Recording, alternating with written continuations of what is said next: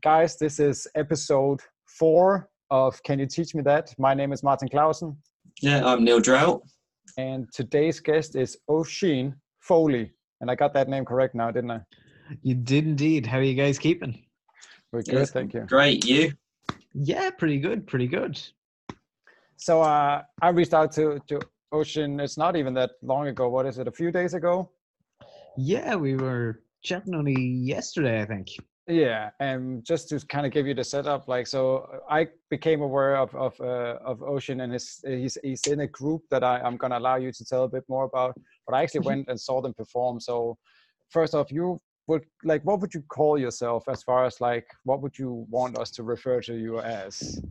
Yeah, so I mean, the technical term is mentalist, but I think Alan Partridge has taken that and kind of ran with it in the UK. So, like, I think mind reader probably suits best.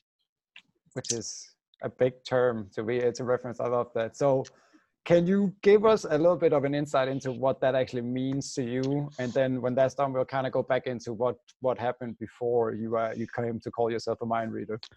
Yeah, so what I do is I read and I influence people. So I tell people what they're thinking by reading body language, by using statistics, psychology, all that kind of thing. And I influence them by doing the exact same thing back to them.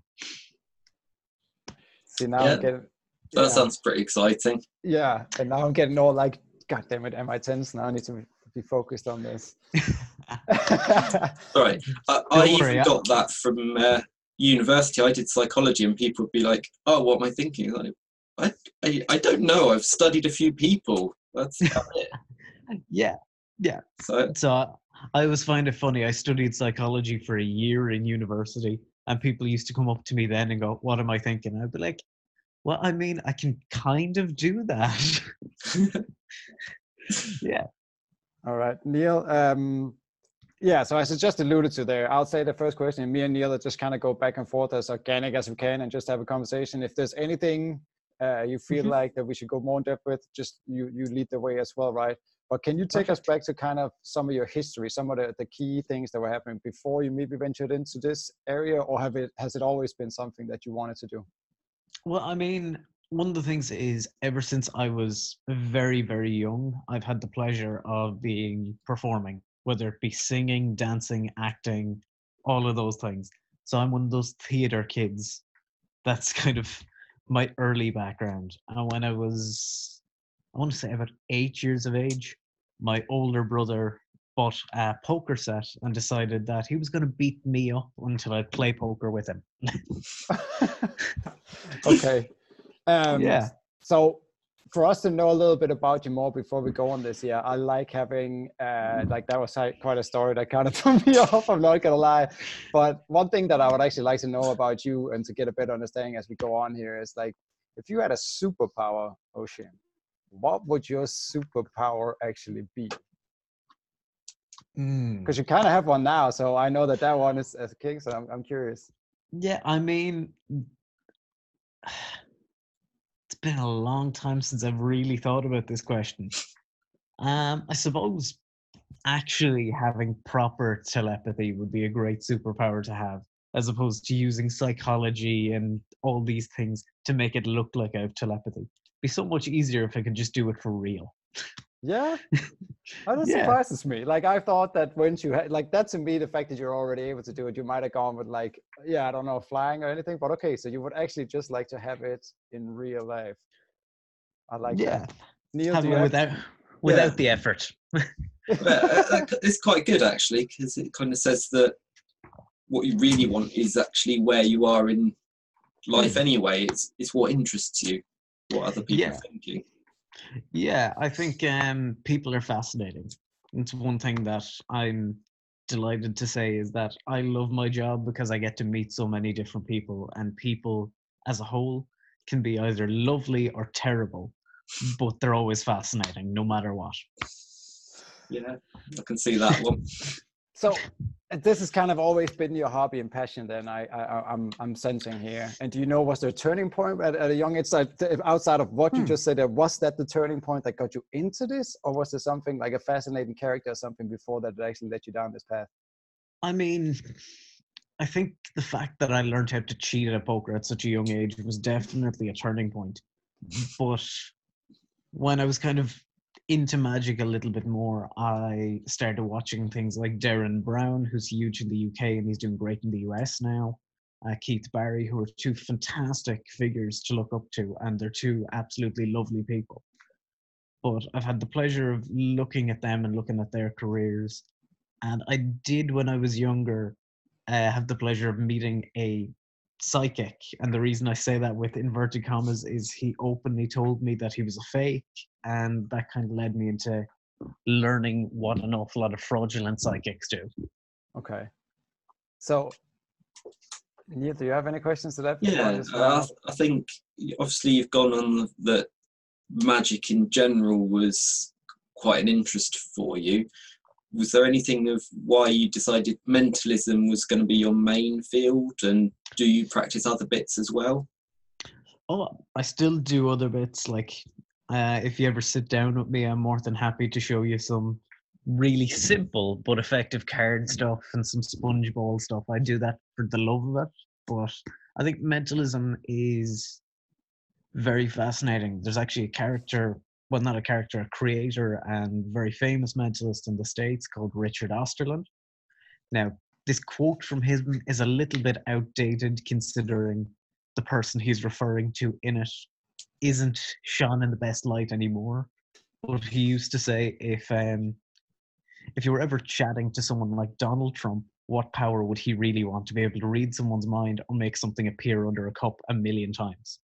I think reading someone's mind is probably the way that most people would like to go. Yeah, I think you're right on that. So, yeah. I've had the pleasure of watching your show, right? And I love this stuff. And I love also kind of being going into it as just entertainment. But as the past few weeks have gone on and that I've talked to some of your colleagues as well, it's been interesting to see how much body language and how like attention to detail there is. What would you say kind of sets, like, I know there's different varieties of what you guys do. What is your kind of little niche that you've carved out, and how come you went down that mentalist road and not like sleight of hand and these things? What spoke to you really from it? I think the reason why I stepped away from sleight of hand is because it comes back to what I was saying earlier. People themselves are fascinating. I love to understand how people think and why they think in a certain way.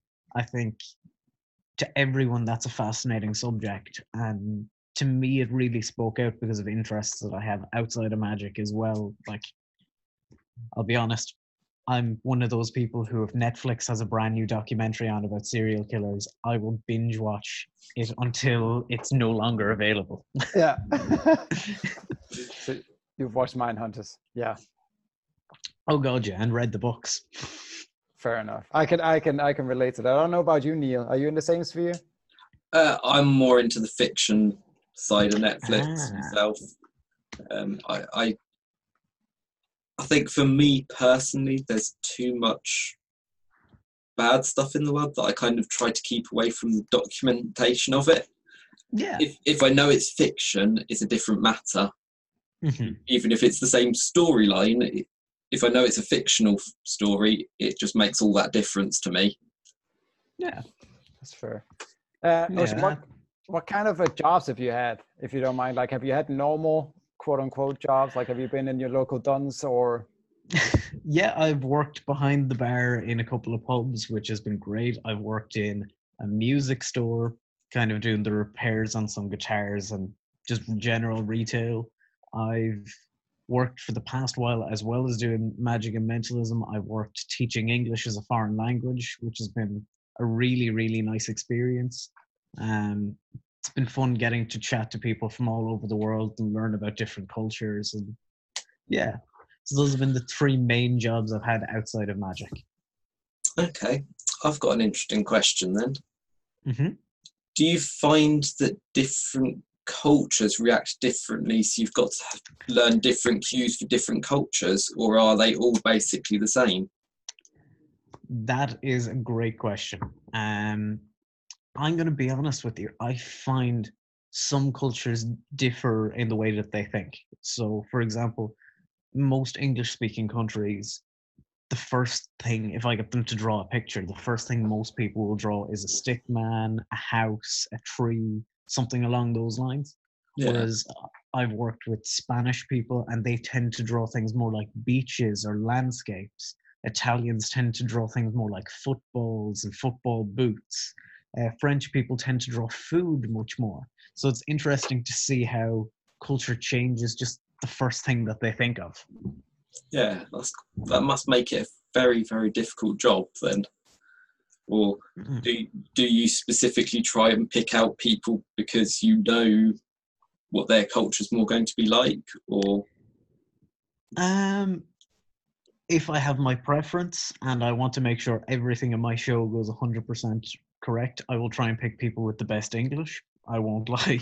Yeah. But I've had the pleasure a couple of months ago of performing for 200 Spanish kids where none of them went for the first things that English people go for. So it was a really challenging but great experience. I loved it. That's so funny. That made me think of when so he had me on stage and I specifically messed up the language. He actually threw me off on that one. So I'm sorry, man. I'm sorry. Don't worry. It was a challenge. I love a challenge. So what is the dream actually? What is it that you see yourself doing in an ideal world where you could get to choose it? Would it be a magician or doing this full time like your Darren Browns, or how do you see yourself in the future? It's really funny. You ask that question to about 90% of magicians and they're all going to go, oh, I want to be in Vegas. Vegas isn't a dream for me. What's much more a dream is to perform in somewhere like the Gaiety Theatre in Dublin or the Palladium in London. Two gorgeous theatres, really intimate venues because they're so big. But I remember seeing a couple of shows in the Gaiety and it's just, you can be sat 8, 10, 20 rows back from stage. You feel like you're in the front row. Something like that. I love the intimacy of an awful lot of performance. So I think possibly doing a tour of Ireland, tour of the UK would be much more my style. Okay. And like Netflix specials and all of this as well? Netflix specials would be great. If they happen, they happen. If they don't, they don't. But I'm still going to keep working towards them. Yeah, no, I'm just always like, for me personally, I love those big dreams, right? I love you setting yourself some insane goal to achieve. Like I could see you in those places in Ireland and England. Like, yeah, I for me, that's like, yeah, that's definitely achievable for you. Yeah. I mean, one thing I've noticed is actually that I think probably 3 or 4 years ago, I didn't even know the term mentalist. It seems to be it's kind of appeared out of nowhere. And like all of the talent shows and things, they keep coming on and appearing everywhere. So I think there's become quite a big name for it, and people are loving it actually as a option to watch rather than just normal magician disappearing tricks. Yeah, that's it's great to see that. And one of the things is kind of what I was saying earlier about the Alan Partridge thing, specifically in the UK and Ireland, the term mentalist now tends to mean crazy person. It sounds to me, I was about to say it, I'm like, it Yeah. sound appealing. Yeah. I don't mean, you know what I mean? Like it does, yeah. It makes me think several different things. Yeah, but like I'm thrilled that we've reclaimed the title back because it was a huge term back in vaudevillian times and that kind of thing. Yeah. So it's great that we've kind of brought it back into the stratosphere. And it's like, I'm not going to lie, I'm not a big fan of Britain's Got Talent or America's Got Talent, but I've sat down and watched people like Spellman, who's a lovely guy, do it this year. He was the Masked Magician, great guy. Yeah. There's Colin McLeod, who's originally from Scotland, who's doing great things in the States. So it's great to see that we've reclaimed the title back and we're doing so well with those kind of shows. So fair play to Simon Cowell on this one. So how come you don't like that though? What's the off-putting thing about it? Is it too commercialized or? I think more for me, rather than it being commercial, it's one of the things that I was brought up with my family was there's 2 ways to work. You can work smart or you can work hard. And I try to work smart and hard. So when I see people go on the show and they're thrown into instant success, I think it's frustrating for so many people who work really hard because, yeah, everyone can go on that show and you get your 5, 10, 15 minutes of fame, but it's very rare that you will have a full career afterwards.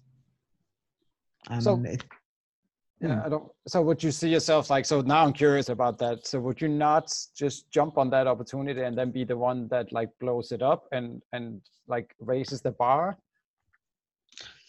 I don't think that's for me. Now, that being said, 2-3 years ago, I wouldn't have said half the stuff that I'm doing now would be stuff I'd do. So it's possible. Anything's possible, but I don't think so. I think it's great, and I've had friends who've gone on it and done amazing, but I think longevity is much more important than instant success and instant fame. Yeah, no, and I hear you. I'm always like a big fan of those things in the sense of it's not always overnight successes, right? We don't know for the likes of yourself. If you show up, you're gonna. I always love the ones that then raise the bar a lot. And I'm not trying to persuade. I love them as for what they are. It's a platform, right? To be seen at the end of the day. And if you compare yourself to the others, it's you just do you in those shows. But I know what you're saying, and I've seen those kind of people come and go so fast. It's the 15 minutes of fame platform, but not for everybody. What's the one? It was like the lady Kelly Clarkson, wasn't that her name? The one of the earliest ones. Like she was actually from that show. Yeah, she was big from American Idol. She had a great career for many years, and then she kind of fell out of the spotlight. Yeah. Now she's coming back, and she's doing great, so I'm thrilled to see it. But it doesn't happen for everyone, unfortunately. You would get my vote. That's what I'm saying, anyways. Cheers, man. Yeah, Neil, I don't know if you had a question. Well, I know that I wouldn't go on the show as well, but that's a different reason. Basically, I can't do magic, I can't sing, I can't dance. Not a good knife thrower either, so it's not really for me. You'd be one of those blooper guys. All I was going to say is knife throwing, like, you never know, you could go viral with that. Yeah, because I would hit one of them with it. The only knife throwing I've tried, it bounced back at me. It's not for me. I get that. All right. So I know for a fact also that you kind of do some hypnotism, right? And that's one of the things I am super fascinated about. Like, sincere, how did that start? Which part of your career was that when that became a thing? And how does that become a thing for one? Yeah, so I've been fascinated with hypnotism since I first heard about it or saw it. I mean, you've seen me, you've met me, I'm 5'0". I'm a short guy, so I've been used to having guys towering over me my entire life. So there does get that point where you're like, I wish that I could control that person. I mean, let's be honest. But like, I think it really became an option when I went to university. I met a hypnotist there called Michael McCoy. Michael is doing great things on the kind of college scene here in Ireland. And he gave me some recommendations of stuff to check out. I started working on it behind the scenes, and I do what I do. And so with those, the question is always like, is it real, right? Can you give some insights into how much does the subject have to want to be? Like, what is the kind of like the easiest way to explain it in layman terms for it to be a quote unquote success to get hypnotized? Yeah. So, I mean, one of the things that I have said about hypnotism for as long as I've been studying it is hypnotism is nothing like what all of us think it is. Like, there's so many different psychological studies and scientific studies that differ massively because it's such a difficult thing to kind of study. What I would say about hypnosis is it varies from person to person. So you don't really know what you're looking for unless you kind of just get a feel for it. So people always say look for REM in the eyes when you're doing an induction. That can work, although sometimes people suffer from REM because there's stage lights on them or they're nervous and all these things. So I think when it comes to people, there's this saying that you won't do anything under hypnosis that you wouldn't do normally. That's because 90% of subjects, even though they're under control, if you want to put it that way. They're in a relaxed state. They should be fully aware of everything that's going on. It's not that they're completely out of their mind, under control, that kind of thing. What's REM? Rapid eye movements. Okay. Just, I'm sure there's more than me wondering about it there. So Yeah, that's cool. Have you ever been hypnotized yourself? And I've been hypnotized on stage a couple of times. I've been hypnotized in offices, and I use self-hypnosis every single night. what is that? That sounds relaxing. Yeah, so self-hypnosis is kind of a relaxation technique where you're able to get suggestions to kind of make yourself either more confident. Some people do it to give up smoking, to lose weight. So you generally would put on kind of hypnotic tones while you're lying down before you go to sleep, or you can do it first thing in the morning or in the middle of the day. It's just a good way to kind of let your body recoup and to take on suggestions. So in my past, actually quite a while ago, because I was suffering from a lot of stress and things, I actually went to see a hypnotherapist for that. So I kind of, I've had a lot of experience of going into that hypnotic state and things and talk about stuff. But yeah, as you said, I was completely in control of it all. I knew exactly what I was saying and doing. I could feel if my shoulder got itchy or whatever like that. And I was at a thing of, I could easily come out of the hypnosis if I chose to, but obviously I knew it was beneficial, so I didn't. Exactly. It was very interesting. So Yeah. we gotta dive into this one, Oisín. So if you're trying to give yourself more self-confidence, what's the take me through the process? And I would imagine for anybody listening here that this sounds really interesting for the unannounced. Oh, did we lose him? I think we might have. I love the post that he's keeping though. If not, it's just like a hypnosis thing. We'll just let him come back in. Hi guys, we're back after a few technical issues here. We just lost connection, and we'll pick it right back up. The question that I had before we had this incident was, take me through what that means, how you could get yourself into self-hypnosis, and can I do it tonight? Or 100%. Anyone can self-hypnotize, and anyone can be hypnotized. That is something I firmly believe, and something I've seen from experience. Self-hypnosis is a little bit, I would say it's a little bit different than regular hypnosis, only because you're actually aware that you're the one who's in control. In regular hypnosis, people think that the hypnotist is in control. You're in control the whole time, as Neil kind of said a few minutes ago. Self-hypnosis, though, is where you're putting yourself in a relaxed state. So some people might use meditation or things like that, which is kind of similar. An awful lot of people who do mindfulness and meditation will probably kill me for saying that, but it's similar. That was what I was thinking as well, but go on. Yeah. What I tend to do is you lie down, you sit down, you relax every muscle, nerve, and fiber in your body. And I tend to use hypnotic tones while I'm doing it. So I'll play hypnotic tones or hypnotic beats through a pair of headphones, or just let them play into the room. And with those tones or whatever, it will have little suggestions built into them. So there's kind of subliminal messages built into the tones where you're getting told different things. And go ahead. So I was just going to say, absolutely everyone can use self-hypnosis. So is this kind of like an auto-suggestion thing, just in a different kind of package, as far as if I had to, I would sit and just, how auto-suggestion works, I assume. Yeah. So is it kind of like that, but because of the hypnotic tones and the vibrancy of the frequency rather of the music, it's different, or?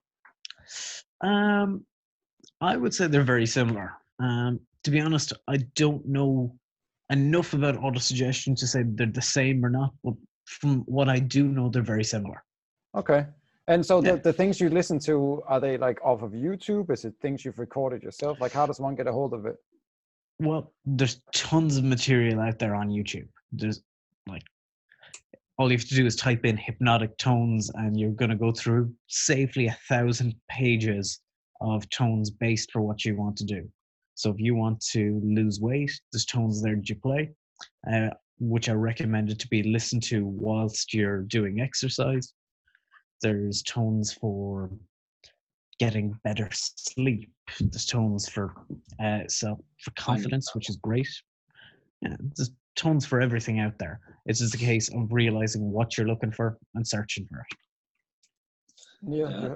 I think I might look into the tones, because I do, when I'm struggling to sleep, try putting myself into a kind of hypnotic state anyway. Yeah. So for me, I start picturing a happy place, a beach, that sort of thing, waves, and then sort of feel that, try and make my body heavier so it just sinks down, and do that. So that's sort of my experience, but I think actually doing the tones and making it useful as well at the same time would be even better. 100%. And so is there like a session involved with this? Let's say that you're doing like the self-confidence thing. Would you reckon, oh, listen to this 2 weeks before, the night before you go out for like a job interview or whatever? Can you, like, how specific are you with what you would listen to on a daily basis? So what I will do is I tend to listen to, I have 3 2-hour kind of sessions that I've downloaded that I'll throw on pretty much every night. Now, sometimes, of course, you forget to put them on or whatever, so I wouldn't listen to them. Then I have a 20-minute session that I can listen to if I'm kind of nervous about a performance or a job interview or whatever. I'll listen to it on the bus, or not when driving. Don't listen to it when driving, but like if you're on the bus or on the train and you've got dead time, perfect time. Yeah. Okay. I would recommend, if you are nervous about something with the self-confidence ones, definitely give it a go. If you've got a job interview coming up or whatever, throw it on, give it a shot. The worst thing that can happen is that it doesn't affect, and you're just after listening to 20 minutes to 2 hours of a really cool tone that's just going to get you a little bit more chilled out. Okay. And one thing that I'd quite like to know is if somebody's looking to go into mentalism, is there anything you'd suggest to them to start with, or? Yes. Read as much as you can. And I'm not just talking magic books or mentalism books, which there's tons of them out there. Read as much psychology books, as much fiction books, as much whatever that you can get your hands on. The more you read, the more your way of looking at things is easier to project. And one of the things that I was chatting to a friend of mine about the other day is a mentalist is the same as a comedian or a actor or a musician. They're an entertainer. They're there to entertain. You should be able to walk into a room, drop your entire act, have a chat with someone, and they could turn around and go, that's a cool guy. So the more you read, the more people will be able to say that about you. So basically you're essentially saying like obtain knowledge but that can be like, would you be able to make like a top 10 book list that you would say this year is a tangible list that I would say would get you off to a good start? Yeah, I mean, I'm not asking you to make it here, no, but yeah. Oh yeah, but just off the top of my head, one book that I think everyone should read is How to Win Friends and Influence People. It's a great book. An awful lot of people kind of make a joke of it, which let them off. I think it's a fantastic book, and it's filled with information that you don't think is important until you read the book and you start putting it into practice. So how much would you say is like mindset again, if we mix it in with now the hypnotism? So one thing is that I know from like, I study auto-suggestion, and so I can hear a lot of the things you're mentioning is coming from the law of vibrance. I don't know if that resonates with you. Yeah. Yeah. So it's interesting to say. So would you say a lot of it also has to be a case of, one thing is for me to listen to like self-confidence tones and all of this. What is your kind of like mind process? How are you thinking as you're also listening to this? Are you visualizing things like Neil was saying, or what's your process? To be honest, it varies from day to day. Some days I will sit down and I will have a goal in mind, and I'll be visualizing myself getting towards that goal. Other days, I'm kind of a little bit, I feel lost because I'm thinking, is the law of attraction real? Or is it just BS, to be honest? I've read into it an awful lot, and I think it's a fantastic subject, and it's something I want to really believe in. And one of the things that I do know for a fact is if you think something's real and you put enough belief in it, you can make it real for you. It's the same as the placebo effect, which I think Neil would be able to talk more about as well with his background in psychology. I think if you can visualize something, you can make it real. That's without a shadow of a doubt, because you've set your mind to it. So I've had a bit of a love-hate relationship with the law of attraction. So the first time I came across the whole idea was The Secret, and kind of people told me, oh, you've got to read it and stuff, and it didn't resonate with me at all. I kind of got the idea, but then it's just like, okay, so you just believe in something, it will happen. That didn't really work for me. One person that I've listened to, though, that came across with the idea that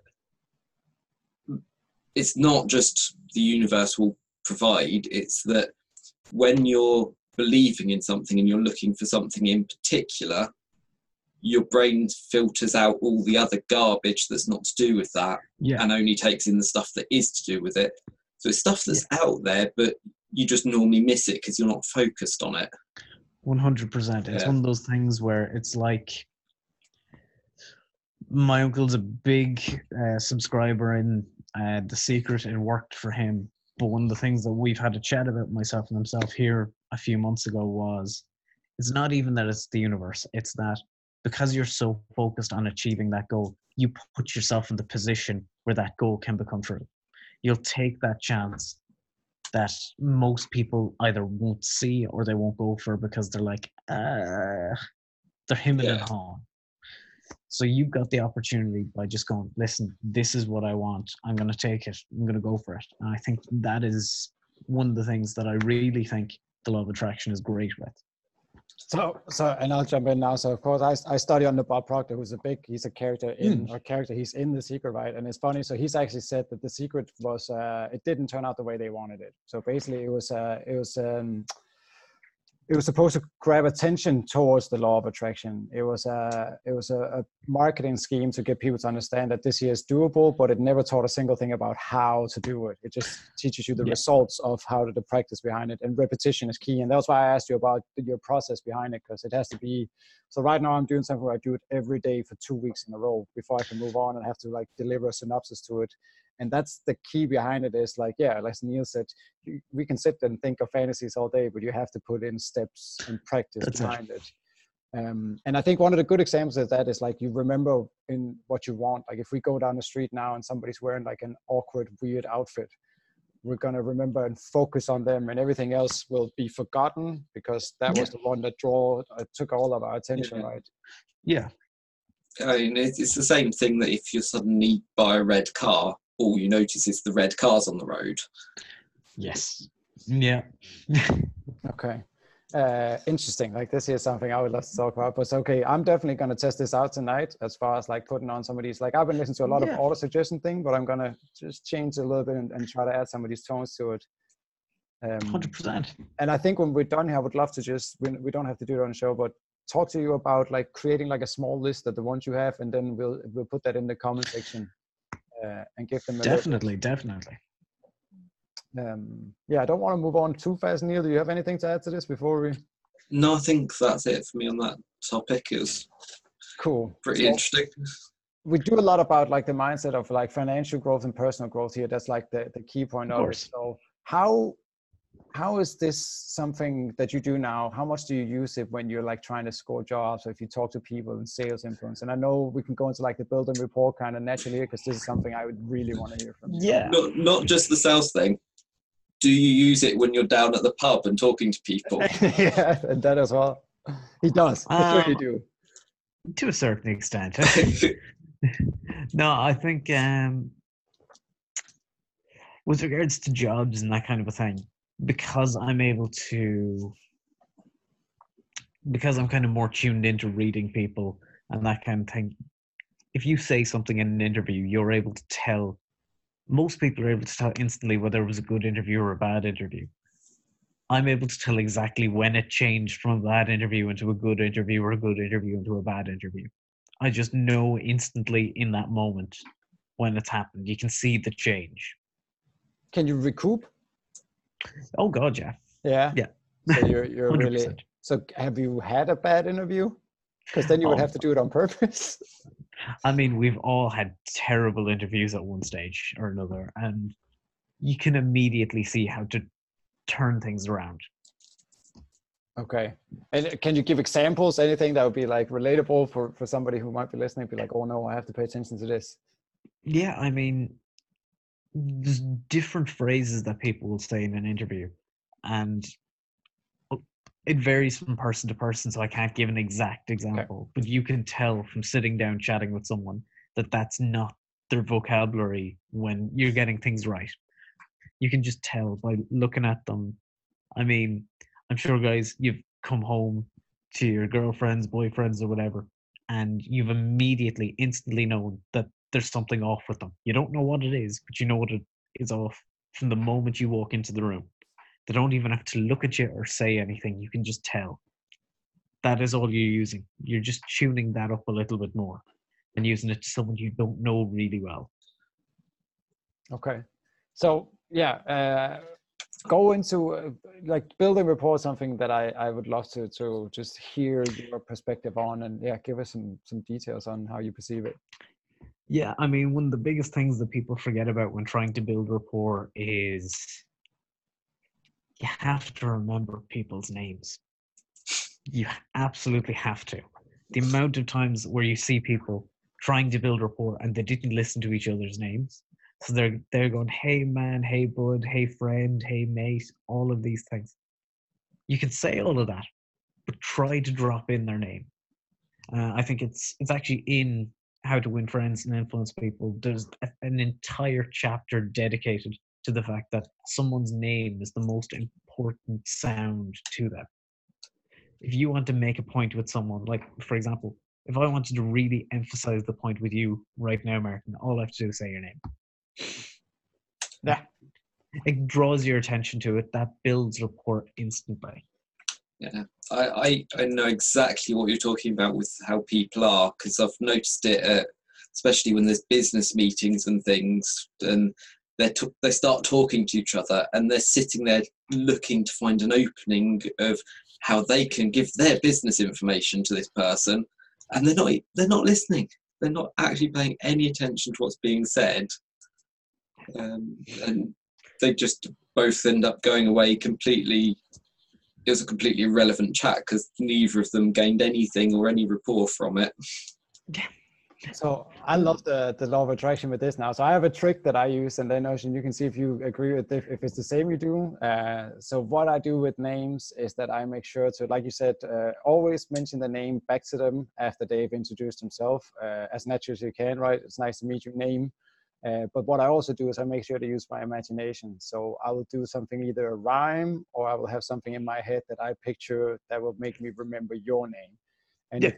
if you have a special name for, like, your name to me is unique, right? Because it's not, Yes. I'm from Denmark, this would be, so it's easier for me to remember a unique name. But what I would do is like ask them, what's the story? Like, what's the history of your name? And get them to do it. So I really have like a lot of connection with that. Yeah. So just for anybody listening, that's kind of my trick to always remember. That's an incredible technique. I do something similar when I'm trying to remember someone's name, which is the two techniques I use, which number one is I'll say someone's name in my head 3 times. Immediately it gets stuck in your head. And a lot of the time when I'm at an event, I could meet up to 100 to 300 people. So it's great that I'm able to say to them at the end of the night, oh, bye, Paul, I hope you had a great time, or whatever. But another technique that I found when it was first introduced to me, I thought it was the most stupid technique in the world, but it's brilliant. It's genius. With an awful lot of names, you know someone else who has that name. imagine the person who stood in front of you dressed up as the other person you know with the name. Yeah. So when I first met you, Martin, for example, we have a family friend. Now, admittedly, the guy's a good bit older than you, but I was imagining you wearing one of his jumpers because he wears the same kind of jumpers the whole time. Instantly, I can remember the name. Okay. With Neil. Neil, I'm looking at you right now in the camera. I can see that you look similar to one of my childhood mates with the same name. Sounds good. Yeah. At least I don't have to have a jumper on. Yeah, it's just little tips like that. Or it's funny, sometimes you get names that are kind of can be used with either sex, which is great. So if you're chatting with someone and you immediately focus on the person dressed up as someone of the opposite gender or the opposite sex, fantastic. You can instantly remember their name, which is it's a wonderful thing. See, now I'm thinking that you did that to me and you just went for the jumper thing just to be kind. No, I went with the jumper thing. Okay. No, I can appreciate that. See, these are good. Yeah. I love these kind of tips because it is important. Like I've messed up those name things before and it gets awkward, right? We all have had that one where like too much time has gone on. Like when I used to be in my old job, I had people, and I hate to admit it now, I would have somebody for a year saying, "Hey, you good seeing you, mate," and all this. And I was just like, now too much time has passed that I can't go up like, listen, I don't actually. Well, I mean, we're very lucky in modern society that we can turn around to someone and instead of asking them what their name is, you can take out your phone, go onto Facebook or onto Instagram and go, "Oh, by the way, what's your name on this?" And they'll say it out. Yeah, until they go like black paper roll, right? But I like that one. Yeah, that's a good tip. The best way with it.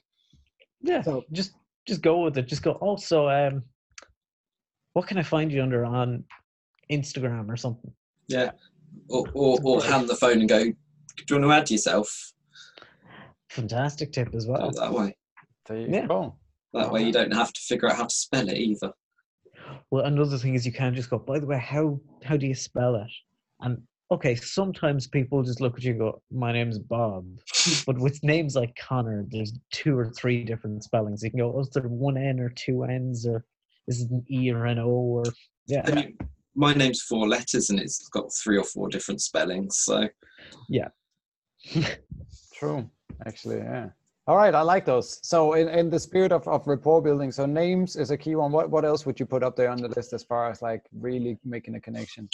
Another one is immediately find out either what someone does or what their interests are.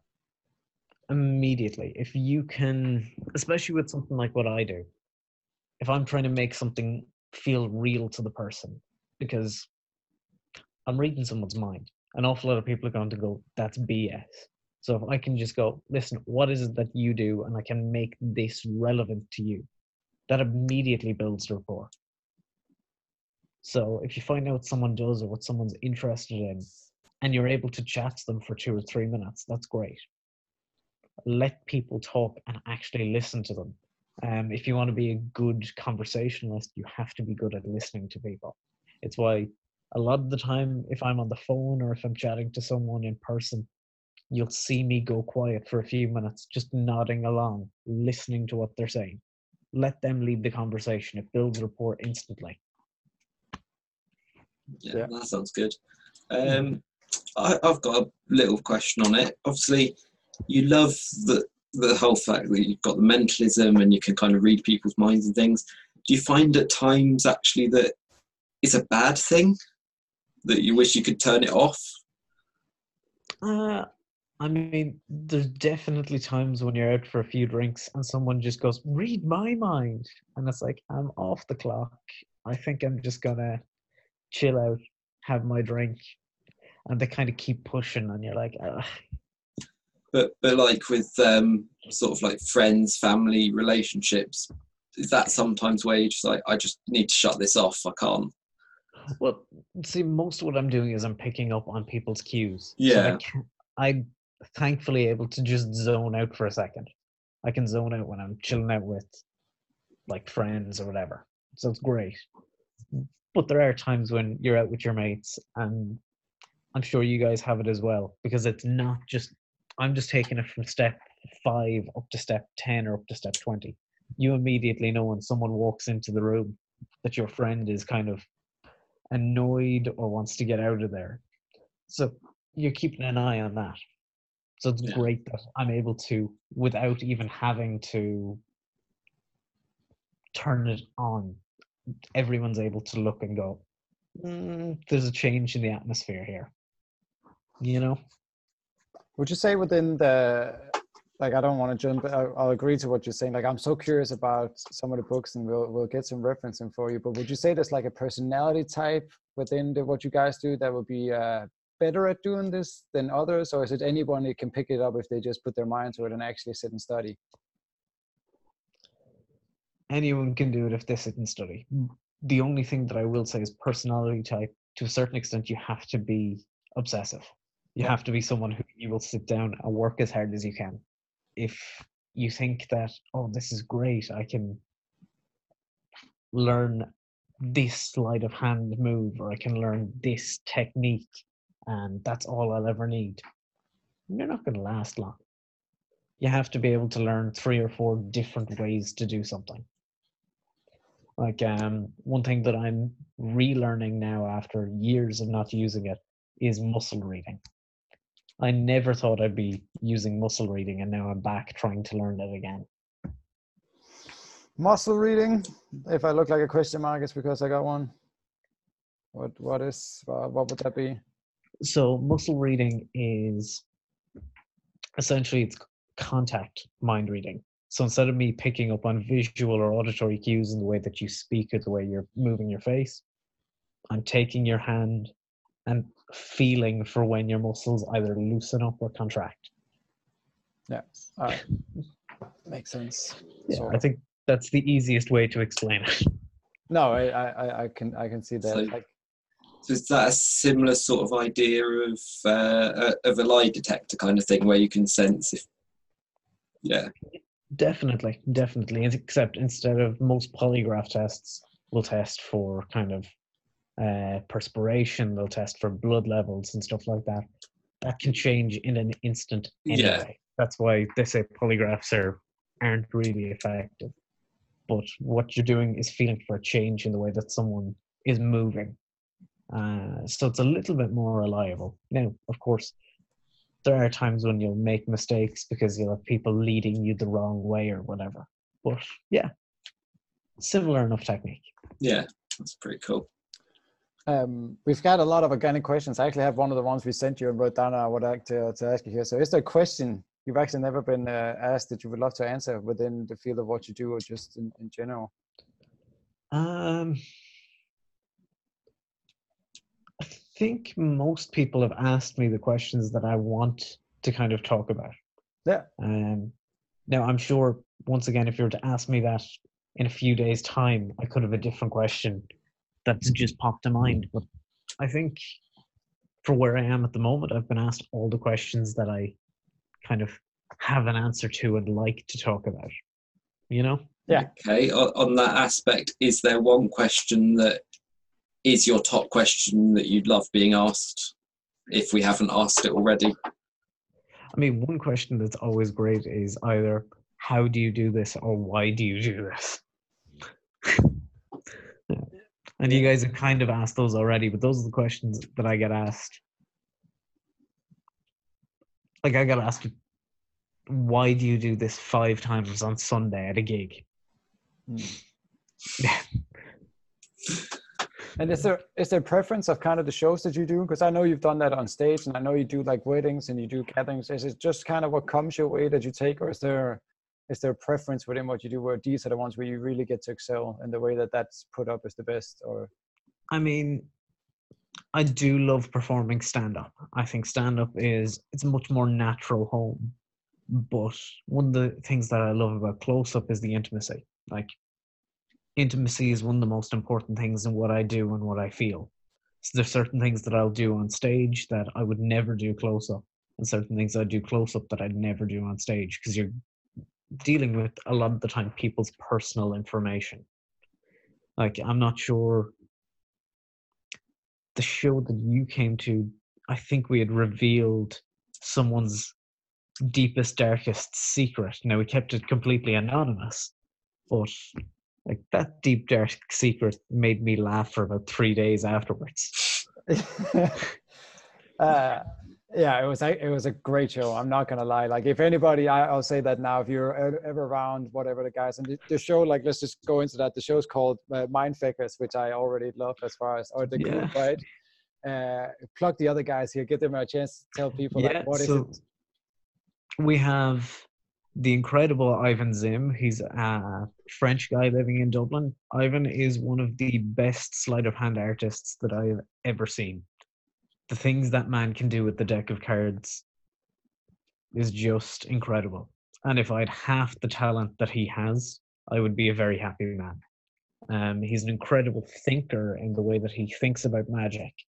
And he's just so clued into different things that nobody thinks about.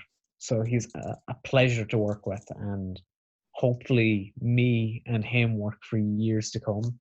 Then there's, of course, Con McCormack. The con artist is, and the tagline we put with him. Con is one of the most entertaining magicians I think Ireland has ever produced. He's funny. He's smart. He's so clued in as well. He can read an audience like that. He's a pleasure to work with. And a few weeks ago, actually, we did a gig where it was just me and Con, and there was only 8 people that turned up to the gig.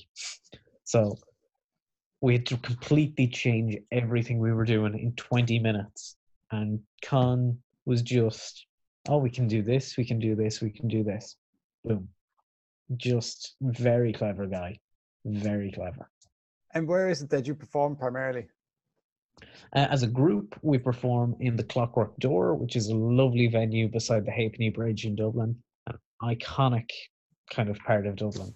The Clockwork Door is a brilliant venue, and I can't speak highly enough of the guys there. They've gone out of their way for the past 18 months whenever we've gone in.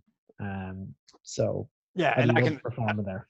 I can attest that was where I saw you guys, and I don't know if Con told you actually. He might have, but he taught me how to juggle in the span of like I set myself the goal of 4 hours, but after 45 minutes, he taught me to juggle. Wow. Yes, I can juggle now. Congratulations. Yeah, so he can put that on his CV as well. And if anybody wants to learn how to juggle, I can also point you in the direction of Con McCormack for sure. And I actually didn't even know Con juggled. I know he's an incredible guitar player. Yeah, guitar player, and just he has all. He seems to me it seems like it is what it is, like a clown, right? A professional clown. He had all of the one-wheeled bicycle and everything, and I could see him wow. Oh yeah, so just talk to him about that. Yeah, we know what you're going to ask him next. Yeah. I'm supposed to be seeing him, I think, next week, so I'll be straight over to him going, you can juggle, teach me. Yeah. The record is, so he taught me in 45 minutes, like just the basics of it. And I'm pretty solid with it now. And I then went on and taught my girlfriend, and like, I think she did it in 17 minutes. Nice. Yeah. Damn. So it's just a matter of like, and now he taught me the same. He said, like, once you learn to do it this way, you can never unlearn it, right? So now that I have the balls in it, I'm like, I don't even understand how to not do it this way now. Yeah. So, yeah. I'm quite excited to see you reading people's minds while juggling on the unicycle. I mean, stranger things have happened. 3 things on an island for you. What are you bringing? A good book. 1 book? Oh, if it's a good book, I will happily read it 100 times. There's a book I'm reading at the moment. It's actually a mentalism book, full of tricks. So I probably won't give the actual plug, but all I will say is it's written by a wonderful guy in the States. I've safely read the book about 10 times since I received it a month ago. Okay. And his thinking is incredible. So any book that is anyways good, I will happily read 100 times. Let's see. Fresh Water. And let's see. Desert Island.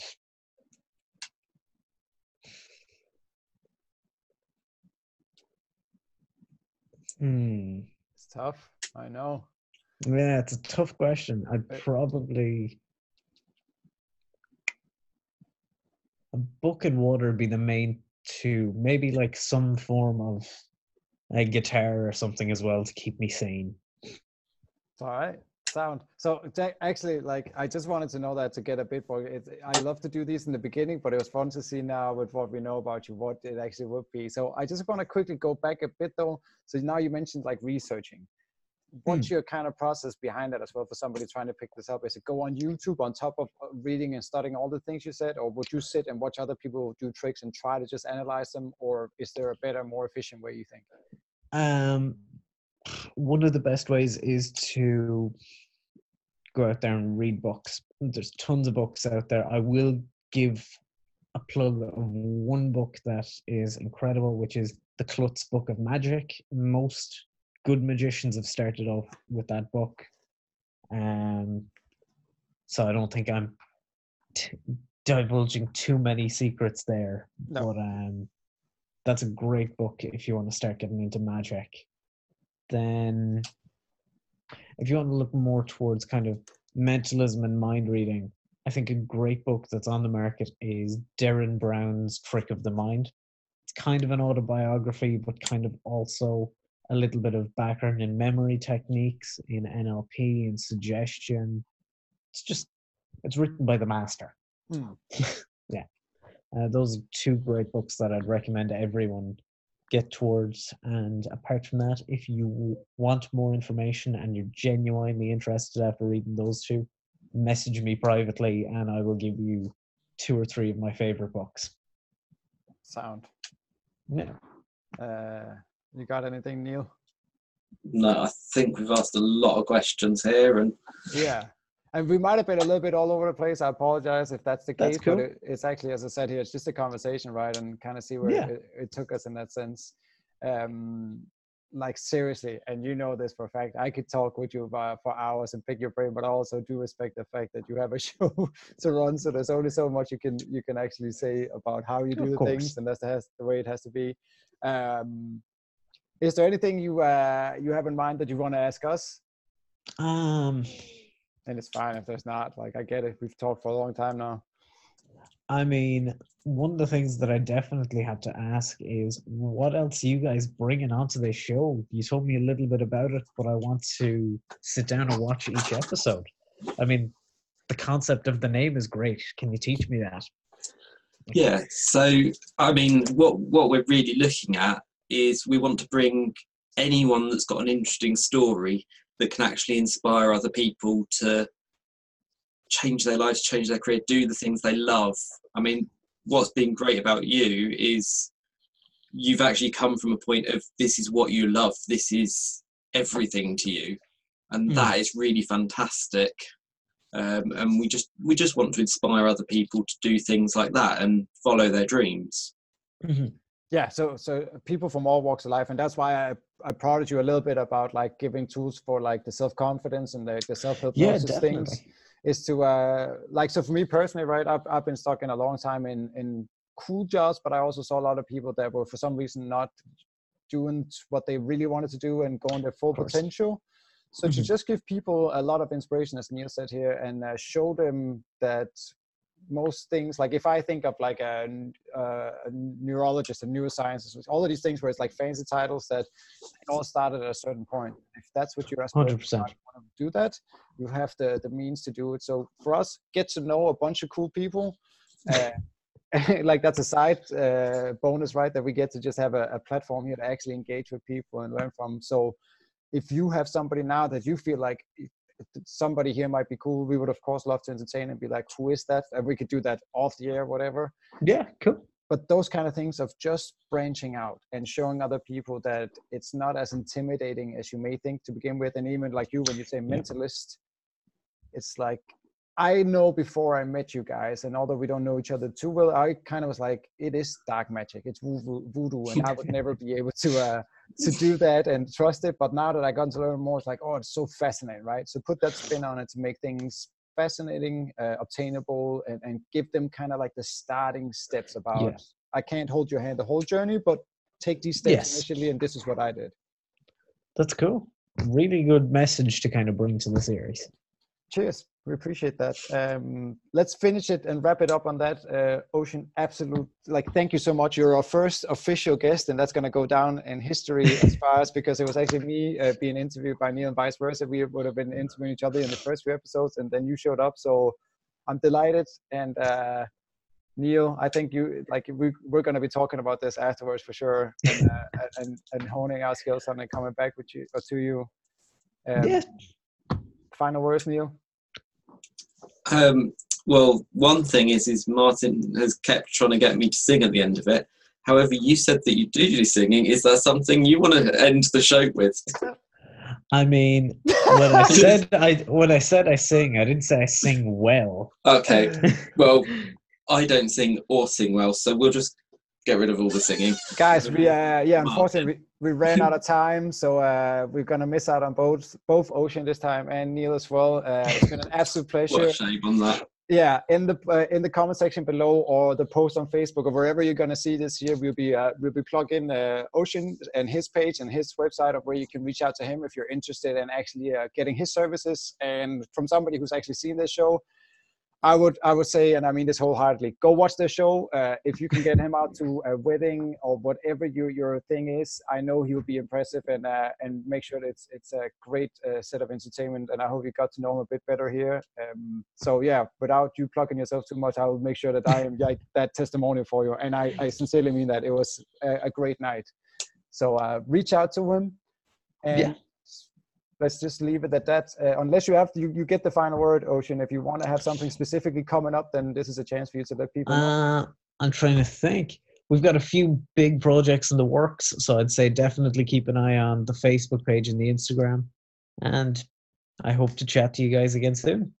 Thank you so much. And yeah, Neil alluded to it there, but he should have been singing, but we ran out of time. So we'll finish it on that note. All right, guys. Thank you for joining us.